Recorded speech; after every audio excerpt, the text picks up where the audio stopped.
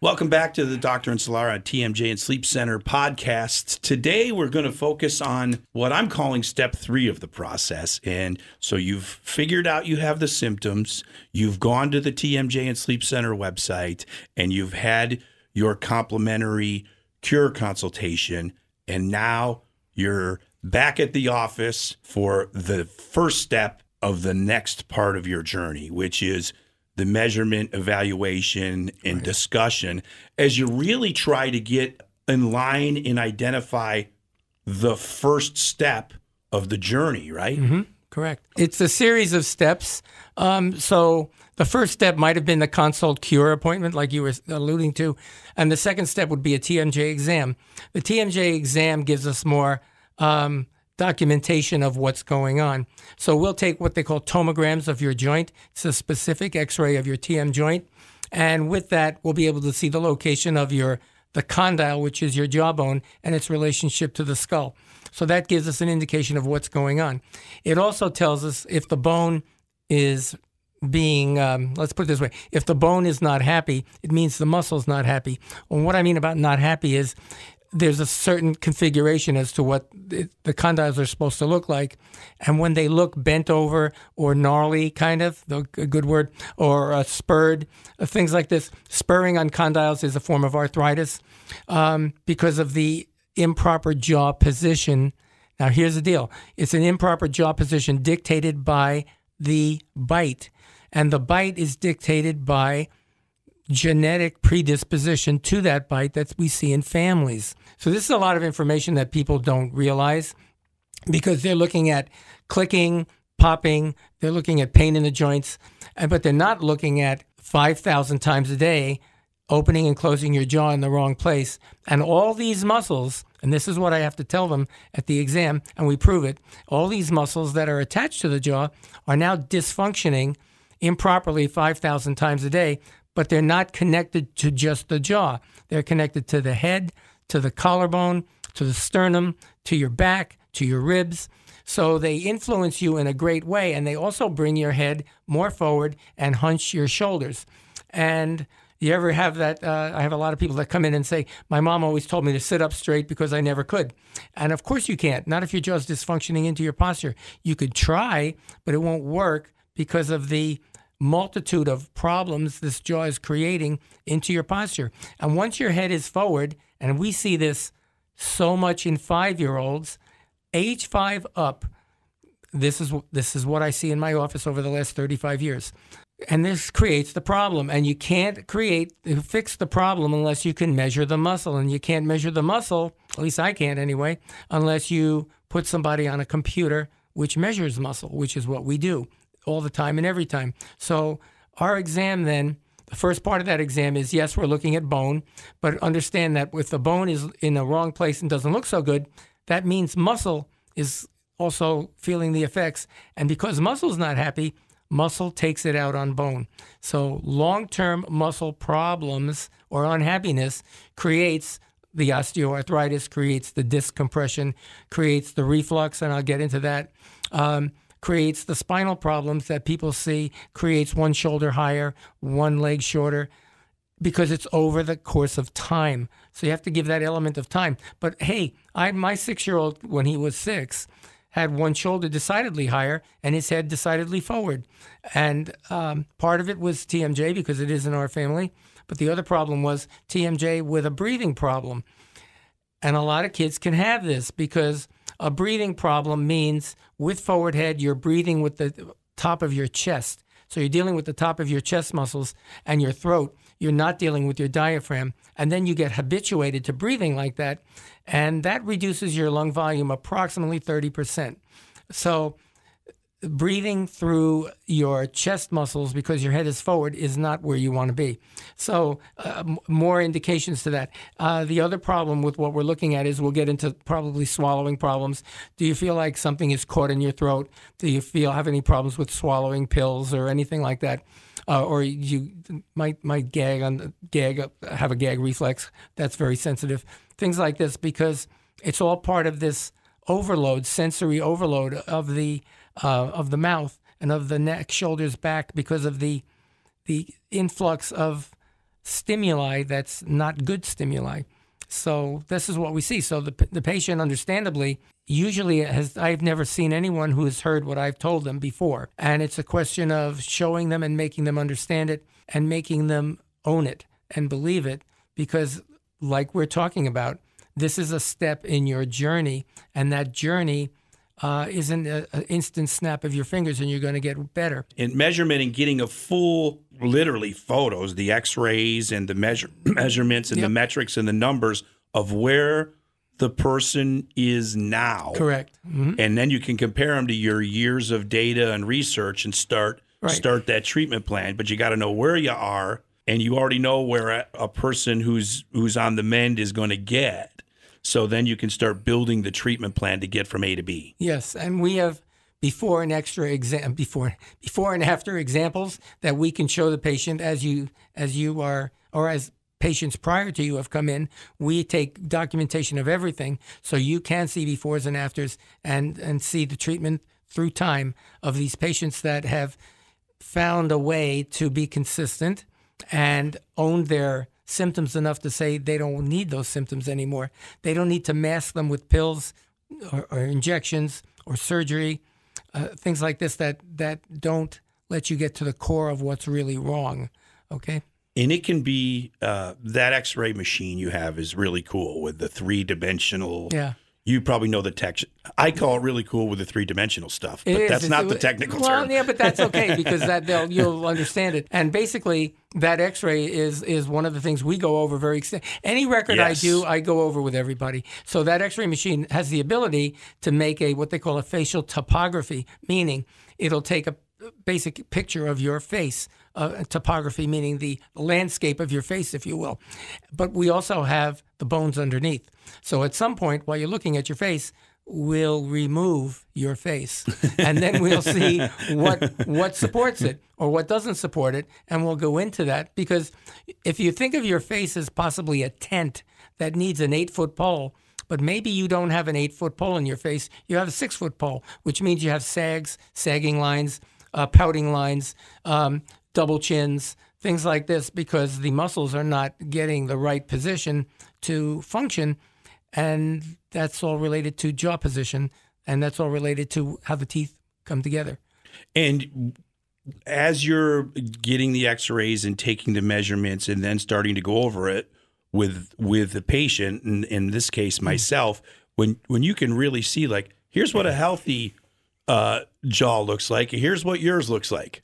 Now all of the talking and stuff up to this point becomes visual, and you're like, I can literally see now what my problem is. Right, and we try to make it happen that way. So I either draw. I have a drawing board which I'll use. We have prior X-rays. We have prior study models which we use. So we go through a lot of befores and afters. So we also have a website with a lot of people who have graduated the TMJ Center, and so it's not like you're the first person that I've ever seen with this problem, because there are thousands of you out there with this problem. The only problem with that is that everything you've heard prior is generally something that doesn't get to the root of the problem. It just kind of masks it, and that's not what we do at our center. Yeah, you're not treating the symptoms; you're treating the problem. Muscle is the problem, and position of the jaw is the problem. And then the next biggest thing that people, physicians, a lot of people don't get is that 5,000 times a day, if you're functioning, is a really powerful entity, because it's taking all of the muscles from the jaw and the head and the neck and the shoulders and back and reinforcing the proper position if you're functioning. But if you're not, you're reinforcing the wrong position. And that's what makes muscle unhappy. That's what brings your heads forward. And that's what creates all kinds of problems as you go through life. I don't mean as a 10. Well, there's 10-year-olds. My kid at age 6 had plenty of problems at age 6, which we had to resolve. But had we left him like that, I wouldn't want to even think about what would have happened. But the most important thing you can put in your body is air.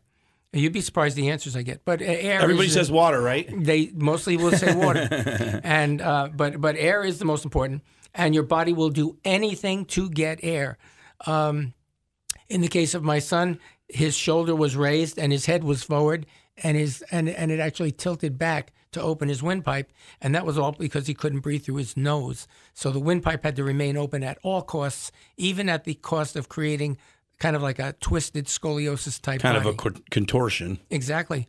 And so you have to deal with what you're looking at, and you have to educate the people that don't understand, because when I asked to get his adenoids checked via an endoscope, I had to explain why. Because it was definitely affecting his facial, how he's going to grow and how he's going to swallow and how he's going to breathe. So, and he was 95% blocked. But just because you get an adenoids out and you're not blocked anymore doesn't mean you're using your nose, because you're habituated to mouth breathing. So now you have to change that. So there's like a retraining the body process. And we had to retrain the breathing. It wasn't that hard to do, but you also have to retrain the swallow, because the tongue needs to swallow on the palate, not on the lower jaw. So we don't want the lower jaw getting bigger than the palate. That's what happens when the tongue doesn't go to the right place. So, and in future podcasts, we're going to get into the physical therapy component of the treatment plan. Yeah, that'd be awesome. But that was kind of one of the many light bulb moments for me. I'm like, oh, okay, I'm on my back roller and doing my proper stuff and my neck stretches and things like that. And I'm like, okay, so now I actually used that in my own head. I said, oh, okay, I'm retraining my body to be in the right place. And it's never, understand that, since you've been 5, your body's never been in the right place. Never. And your bite has never been in the right place because that's just the way it is. So until we can measure and create the right, and I'll just do it slow, 3-dimensional, intraoral means in the mouth, positioning with an orthotic, which is one on the lower jaw, which repositions the jaw appropriately, and then and here's the other thing people have to understand. If you have an orthotic that is designed by us, you can't just wear it at night. It won't work. Then this isn't the place. You got to eat with it. You've got to eat with it. Unless you function with it, you can't get better. And that's just the name of the game. I can't change that. And but after you've worked for a while, you start to feel like, oh, wow, my teeth touch each other now. That's weird. It's funny because your jaw does come forward, and then people go, if I take the orthotic out, well, then my teeth touch in a different way, and my back teeth don't touch. And that is exactly right. Everyone that gets well, I don't know if we should get into that at this point, but the orthotic provides the buttress, if you will, for the proper muscle relationship to the face, to the jaw, to your neck, and you have to keep that up. And at some point, we have to replace the orthotic. And that's what we talk about as well. The measurements and the X-rays and the stuff that you do at this point in the journey, is it fair to call that your baseline? It is, absolutely. That is your baseline. That is your contingency for why the patient should be here. And for instance, when I put them on the neuromuscular computer and I attach the electrodes so we can read the muscle readings. Again, and everything in our office, I'm just going to backtrack. There's nothing in our office that creates pain. So putting you on a computer is only taking information from your muscles so we can read it. Right. So, but within the first 3 scans that we're looking at, I can absolutely prove you dysfunctional for as many years as you've been alive, because muscle doesn't lie. And then there's another set of 6 or 7 scans that are showing the jaw dysfunction, and then we combine them, muscle and jaw, at the same time and read those scans. And that is a very powerful measure, because that's the starting point of your function that you've never done. And that's the cool thing about this appointment. When you're at this appointment, you're getting those measurements, and then you're going over with us. Here's what we're doing, and here's we're comparing this. Here's where you are. Here's where you need to be. Yep. And here's signs that this has been happening for a number of years. Oh, yeah. And things like totally. that. So the whole process, you do a great job of educating the patient on where they are and how they got there. Because then the next episode of the podcast is fixing that. Yeah, and with dentists, if I'm doing in-houses, I tell them, well, you should work backwards, because if they do a Panorex, and, well, I guess I shouldn't even go in there, but there's anatomy discrepancies that you can look at not the TM joint. And a Panorex, it's not diagnostic for TMJ.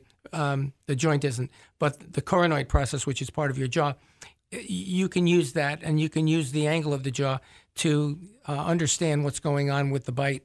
So you work backwards. So if you've got problem, if you can see that on a Panorex, you can also see that on a scan. So scans, that when I ask people to clench on a scan or chew or bite or do things, I should see recruitment of muscles, and there should be a proportion of muscle recruitment. And when they're clenching and the densest muscle of your body, which is arguably your masseter, is clenching hard, but I'm getting no reading, that tells you something. Right. Because your body's in a lot of trouble because the accessory muscles are trying to offset what the masseter can't do, and that includes your throat muscles, your head muscles, and it's not unusual for people to suffer pressure behind the eyes and side of the head because that masseter is not working. I always go back to that when I'm thinking about stuff is like the moment the first time I heard you say your jaw works 5,000 times a day, and that's when you're not a loudmouth DJ like myself. Then you're like, and think of all the stuff that's around it. And then you're like, your ears, your eyes, your sinus, your brain, your neck, your shoulders, like everything's within like an inch to 4 inches from that spot. You're absolutely right. And the cranial nerves, because the cranial nerves come from your brain through your face and and all the way down into the rest of your body. So they have to pass through the very stuff we're measuring. So it's God wouldn't have made the mandible to be the densest bone, or the masseter to be the densest muscle, or your teeth to be the densest structures if he didn't have kind of like a divine plan for it, because you're going to use it thousands and thousands times a day, so you have to function with it. Unfortunately, we're in I see a lot of dysfunction because of the jaw's alignment, and there's a lot of questions about that jaw alignment business.